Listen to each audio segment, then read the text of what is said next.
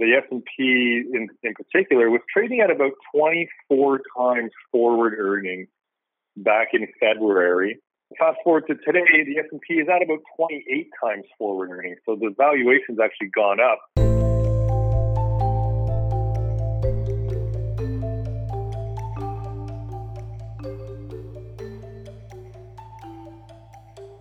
Welcome to Views from the Desk, a special edition of the BMO ETFs podcast. In these timely episodes, we provide the latest investment news and expert commentary on the markets, the economy, and investing. Brought to you by BMO Global Asset Management. Hello, and thanks for joining us today.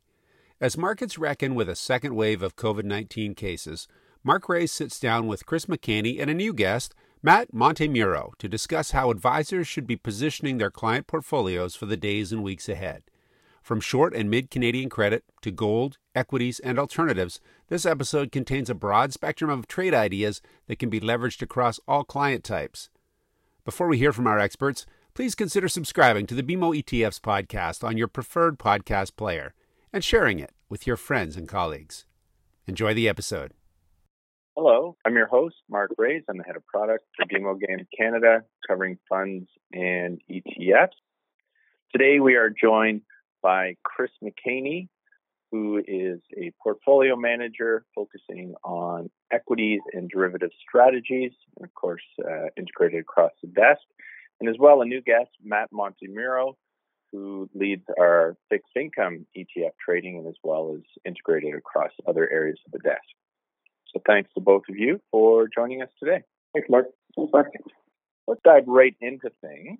Getting a lot of questions around the level of markets. Obviously, people concerned about COVID-19 and the economic restart and the rise in cases once again. So if we can, let's start with a review of ZFP, our S&P 500 ETF, which of course, that exposure is a staple in many investors' portfolios.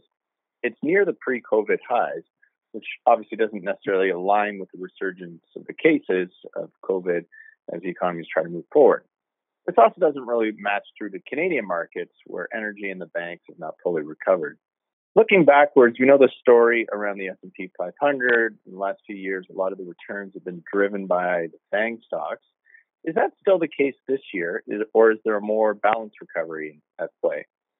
And lastly, how does this look compared to the contribution of stocks in ZUQ, the U.S. quality factor that we've been talking about a fair bit on these calls? Give that one to Chris. Thank you. Thanks, Mark. And yeah, it certainly is interesting to think that the S&P 500 is almost where it was at the calendar turn to 2020. You rewound back to Christmas last year and told investors all the different headwinds that the global economy would be facing in 2020. Most likely, you would have seen a revision down in earnings, potentially also a revision down in the valuation of those earnings, and of course, expecting markets to be revalued downwards, given what we know are now facing. But what we've seen as a result is that's actually not the case. The markets, the S&P in particular, was trading at about 24 times forward earnings back in February. And markets were quite high then, and investors were thinking it might be a little bit overvalued. Then, of course, we go through the March pullback and subsequent rebound. Fast forward to today, the S&P is at about 28 times forward earnings. So the valuation's actually gone up relative to what, these depressed earnings are going to be going forward. Having said that, what has driven the S&P in the past is also driving it today. Even though we do have a slowdown in the global economy and a slowdown in customer demand and things like that, there are pockets of the economy that are actually doing quite well and have accelerated their growth because of the global slowdown. And these are generally technology stocks or the technology-related stocks. Things like Apple actually just reached an all-time high yesterday because, again, a lot of the things we are now relying on due to the global shutdown are the services and products that these companies offer. So that has been what's been driving this rebound in the S&P 500. It has been still fairly concentrated in these few sectors, in this one and maybe couple sectors. One other way to look at that is if you take a look at the equal weight S&P 500, so an index where every single stock in the S&P 500 has equal representation, that index is down about 10% in US dollars year to date. So, still has seen a decent recovery from the sell-off in March, a decent rebound, but still not quite where we were, again, when we turned to 2020. So that is lagging the overall S&P 500 and is a good indication that, the growth we have seen has been a little bit more concentrated. How that compares to ZUQ, again, that U.S. quality ETF that we've been talking about quite a bit, ZUQ, the companies driving the performance in that fund and in that index, it actually is a little bit even more concentrated than in the S&P, but that's because the index itself is a bit more concentrated. It's given the name quality, it's a bit more choosy in terms of which companies were invested in that ETF. You mentioned the banks and energy in Canada lagging and not really bouncing off the lows like we've seen some of the other sectors. Those are really the two sectors that the U.S. quality ETF almost completely avoids. We have almost zero weight in financials, just over 1% in financials broadly, and no weight in energy. And so those are the two sectors that have performed the worst in the U.S., and those are the two sectors that the U.S. quality ETF avoids. Conversely, it's highly concentrated in that technology sector right now. And so that's where the performance has been driven from in the U.S. quality factor ETF. The benefit of that quality screening is that, right now that's where the quality is found, is in that technology sector, and for some of these reasons we've been talking about. But as that starts to change over time, if that starts to change over time, that ETF will obviously, during rebalances, will adjust and rebalance into other factors that where the quality is being seen coming from. And so although it's fairly concentrated right now at this time, again, the fact that it's able to move different sectors to where those quality metrics are being found gives it the possibility that can continue growing going forward, depending on how the global economy and global rebound shakes out. All right. Thanks for that, Chris. That's some really good insights. It's an interesting conversation that we're having a lot right now, is why the market levels are where they are when you consider everything else going on around. But I think your points about the technology and the companies that are still driving forward certainly resonate. Now let's switch gears to fixed income, where after we got singed in March, markets have stabilized somewhat and credit spreads have started to tighten back in. We've seen Tiff Macklem and the BOC come out with guidance against negative rates this week and even signaling eventual increases in rates. What does that mean for investors who have crowded into the short trade? How does that opportunity look now and looking forward as we adapt to potentially a recovery regime? And I'll give that to Matt. Thank you. Thanks, Mark. So although we have seen credit spreads tighten significantly since the wides of March, we still sit approximately 60 basis points wider than the start of 2020. And much of this opportunity for spread compression appears in the short and mid of the curve. Macklin's comments seem to indicate that our interest rate policy will remain stable at around 25 basis points until a definite economic recovery begins, which in my view will still be some time. I do see significant opportunity in corporate bonds right now, just from that further spread compression perspective. And they do seem to appear much more attractive from a risk-adjusted basis, especially when you consider the likelihood of another equity market decline due to the second wave fears that we're starting to see materialize in the market. I see a strong opportunity in credit when looking at the following factors. Central bank bond buying programs will continue to ramp up throughout the summer. You get regular income generation from fixed income and credit. Capital structure positioning is stronger on the fixed income side, and then you should see further spread compression, given that we're still at pretty significant wides given historical comparisons. And then looking at all of those factors and looking at relative to equities, which could face potential dividend cuts, as well as cancellation of share buybacks, I think there's a big opportunity right now to take advantage of wider spreads in credit and kind of ride that spread compression in. So to take advantage of this, I would look at several ETFs that we offer. So it's the BMO Short Corporate and BMO Mid Corporate ETFs, so ZCS and ZCM. I view those as strong opportunities to capitalize on that spread compression. We're also taking advantage of this low rate environment with a little bit of term risk. So more specifically, that would be ZCM targeting that 5 to 10 year, the belly of the curve.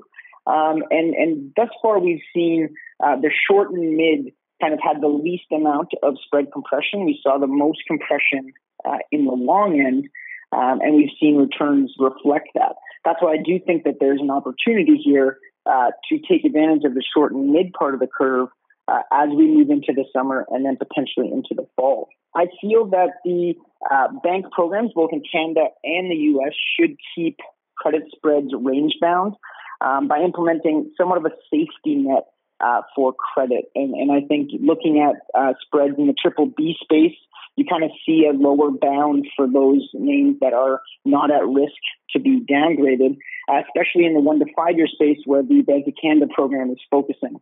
So, these kind of external factors do provide some downside protection and allow you to take advantage of wider spreads with kind of this downside protection that the bank is offering. So thus far, we've seen most of the tightening happen in the long end and the correction happen in the long end. And that's why I see the current opportunity in the market is to focus on credit through ZCS and ZCM in basically the 1 to 10 year space in the Canadian investment grade corporate universe. Great. Thanks for that, Matt. Clearly, tightening of credit spreads will play to the corporate bond side of things. But for investors that have been surprised by the V-shaped market recovery, and they want a little more protection. A lot of these players have been moving to cash, which is clearly defensive, but leaves the portfolio idle. Is there a trade that you would think about if you were to consider Canadian federal bonds or U.S. Treasuries? And again, although you've spoken on the curve a bit, how would you play that along the maturity curve? Absolutely. And I think that that's a conversation we're having regularly, with clients, and we're seeing across the market is, that trade-off between credit and then being more defensive, and that trade-off between credit and basically cash. Many investors continue to be concerned about equity and credit markets moving into the summer and fall again as second wave fears start to become more real. One way to remain defensive, while not just sitting idle in cash, would be to look to government bonds, as you mentioned, Mark, for protection both in Canada and the U.S. Lower rates seem to be priced in for a prolonged period, both in Canada and the U.S. And I look at Canadian and U.S. Treasuries as a way to protect yourself while also earning more than just a cash portfolio. We've seen Treasuries thus far, year to date, perform extremely well. Due to that flight to quality trade. I do see more value right now looking in more the belly of the curve in kind of a moderate duration, just given the performance we've seen year to date in long U.S. Treasuries and long Canadian federal bonds. You're seeing high, teens, low 20% returns. That trade does seem to be a little bit overcrowded at this point in the long end. I don't think we've seen that strong performance in the mid. And I do think that there is some opportunity in value there by getting that protection through your government exposure, but kind of targeting a part of the curve that still provides interest rate exposure during this low rate environment, but also does not go and does not buy at the highs that we're seeing in the long end. So to take advantage of that for the defensive investor, in Canada, I would look at ZFM, so our mid-federal bond, and ZGB, our government bond, which is the whole government bond universe, provincials and federals, to try to take advantage of a little bit of that duration risk, some of the protection from the government exposure, but also getting a little bit more yield than you would just sitting idle in cash. For the U.S. exposure, I would look at ZTM, so our U.S. mid-treasury bond ETF, or ZTM.U for those who are looking to have U.S. dollar exposure. Much like the previous corporate example, again, I see more value in the mid of the curve, the 5 to 10 year space, as the long end does seem to be a little bit overcrowded. So that's why I think those 4 investment options provide some defensive protection from a potential second wave and some downside, while giving you a little bit of upside of taking advantage of this low rate environment. Great. Thanks for that, Matt. Some really good ideas for people to take back and consider using in their own portfolios. Let's move over now to gold, which is clearly back in the news this week as people get a little worried about markets. Now, when we look at this trade, there's obviously been a continued advance of gold and associated gold miners.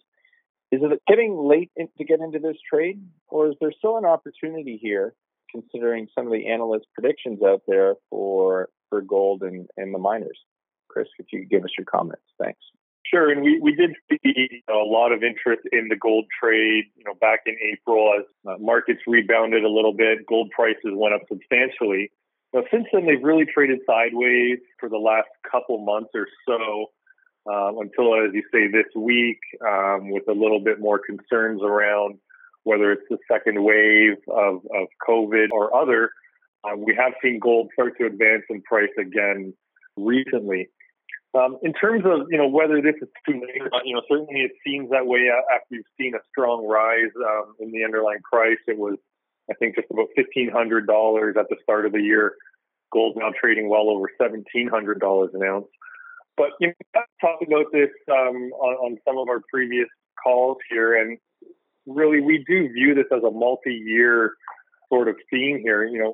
We talked about the similarities to 2008, 2009, and just the absolute huge amount of stimulus from central banks, monetary authorities, QE, printing money, helicopter money, all these different terms for what we're seeing right now. How that played out over a 2 to 3 year period in the previous decade, the gold price essentially doubled through this monetary expansion. And a lot of analysts are expecting it to do the same over the next 2 to 3 years, with price targets generally in between $2,000 and $3,000 an ounce for gold.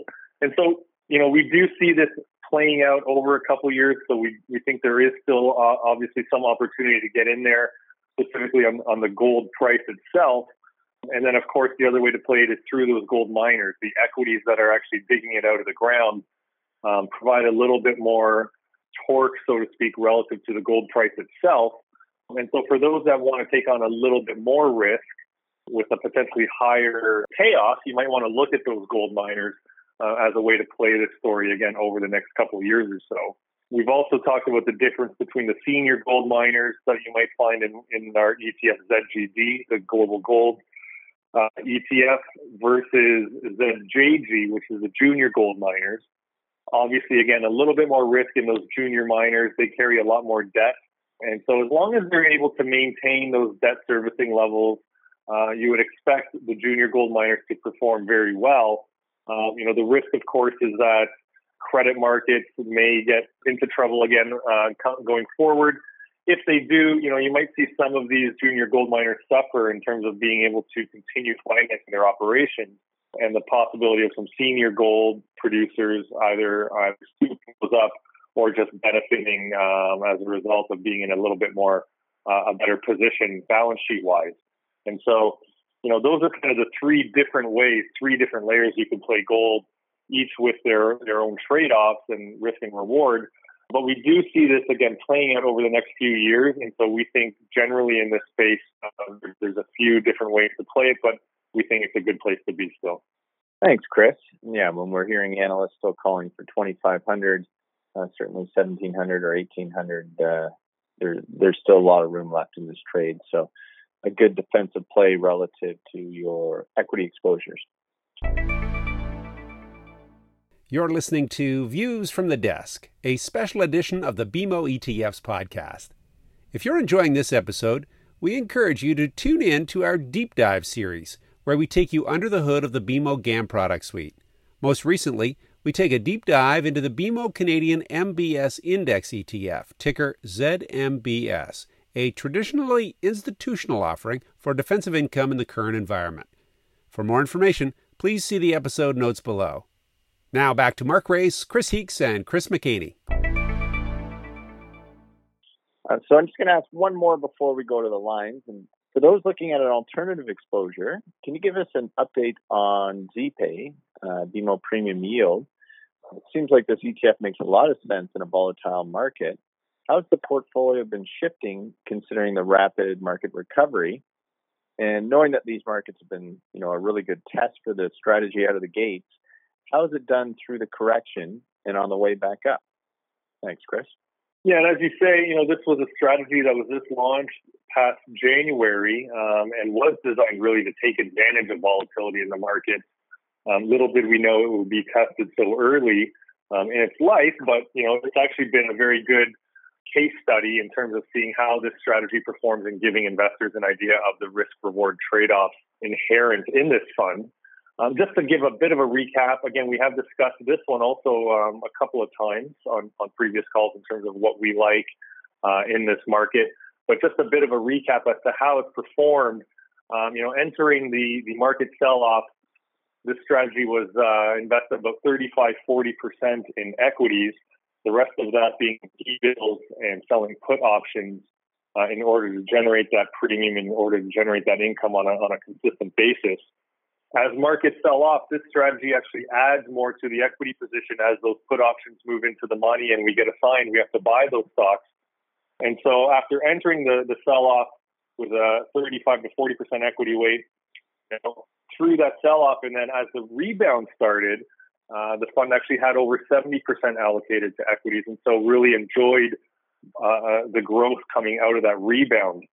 On a ratio basis, there was about this fund had captured about 50% of the drawdown in the broad market, but 75% of the recovery of the rebound.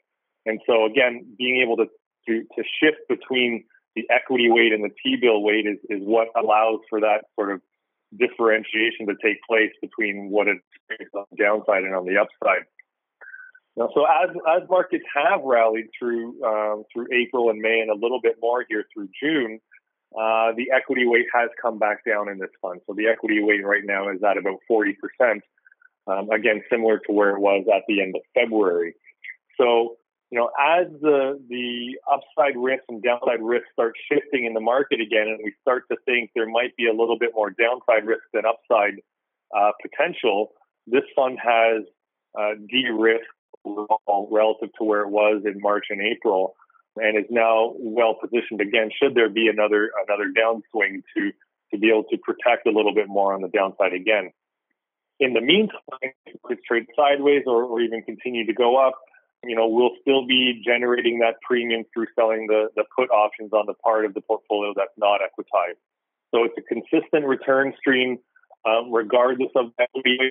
But again, should there be continued volatility or an increase once again in volatility, the portfolio is designed to take advantage of that. Great. Thanks for that update, Chris. It's certainly been an interesting market to come out of the gates with this type of strategy and good to hear it acting as we expect that it would. So at this point, I'd like to go to the lines and ask if there's any questions for Chris or Matt. Hey guys, it's John. Thanks for taking my question this morning. Yesterday, there was the release of many of the June readings for manufacturing and service PMIs, with most countries showing strong positive movement. I just wanted to get your thoughts on ZIM, the industrials ETF, and DISC, the discretionary ETF. Thanks very much. Sure, I can take that one. And certainly there's been a rebound globally in those PMI readings. A lot of it is still, I would say, slightly to the negative, not as negative as it has been, certainly, but still slightly to the negative. Just as a reminder, for PMI, this is one of those readings where a score of 50 or above means it's accelerating and a score of below 50 means it's contracting. And so what we did see through Europe, as you mentioned, most of these PMIs have been announced. France for the most part in their PMIs.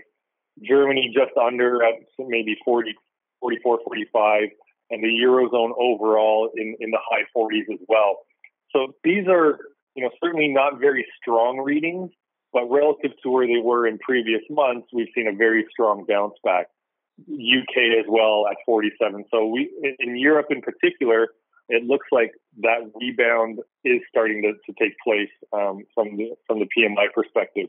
Similarly, in the U.S., PMI just came out yesterday, again, 46 to 49, depending on which one you're looking at. So these are still slightly negative. They are contracting to some degree, but again, much better than previous readings. But you're right when you're looking at the different ETFs that want to maybe be considering to play a global rebound in terms of economic expansion. So the ZIN is our equal weight industrial ETF. And that's focused on Canada. So those are Canadian companies. And so that's a Canadian specific strategy that you might want to think about. When you're thinking about economic recovery in Canada specifically, ZIN is a strong way to play that. You have things like the railroads in there with economic activity. They're actually somewhat related to the oil price as well, as transporting oil and other things by rail actually happens. And so ZIN is a great play on Canada specifically in order to play that rebound in economic activity. Generally, it's an area where investors tend to be a little bit underweight as well. So it's a great way to balance your exposure. Our discretionary ETF, DISC, is a global exposure. And so that plays a bit more on global economic recovery and obviously investing in consumer discretionary stocks. So as a rebound happens, as investors, get jobs back, have disposable income, they will start spending on these discretionary items once again. In terms of geographic exposure, this one's about 60% U.S., which is just slightly overweight what the broad global market would be on a market cap basis. 60% U.S., 15% Japan, and another 15% call it from the larger Euro region countries. And so it's a nice balanced way to play that global economic recovery and a way to play, again, consumers getting back into the market, not just buying staples, the necessary items, but starting to spend again on discretionary. So depending on your outlook for those different regions, those are two ETFs that you might want to play. And again, depending on, which region specifically you want to focus on. Thank you very much. Hey guys, it's Rahul here. I wanted to ask, how are spreads now in fixed income ETFs, and what can we expect on the underlying versus the ETF going forward? Thank you. We definitely saw some challenges in the underlying fixed income market in March, forcing the Bank of Canada and Fed to institute their bond buying programs. Basically, since the announcement of those programs, we've started to see the thawing of the fixed income markets in March and kind of a normalization of those fixed income markets in terms of liquidity over the last 2.5 months. I think the spreads of the underlying bonds have normalized to close to pre-March levels. So from an ETF perspective, what we're seeing is that the wide spreads caused by the underlying market and the illiquidity of the underlying market that we saw in March have now evaporated, and you're seeing a much more normalized environment. So you are seeing Canadian corporate bond spreads at between 25 and 50 basis points, which is historically kind of where we see historical averages over the last 5 years. You're seeing federal bonds trading at 5 to 10 basis point spreads, which is historically where we see. So we've definitely seen that normalization, and the liquidity returning to the bond market has just flown through and done the same to the ETFs that have those underlying assets. We also are seeing a return of two-way flow on the ETF.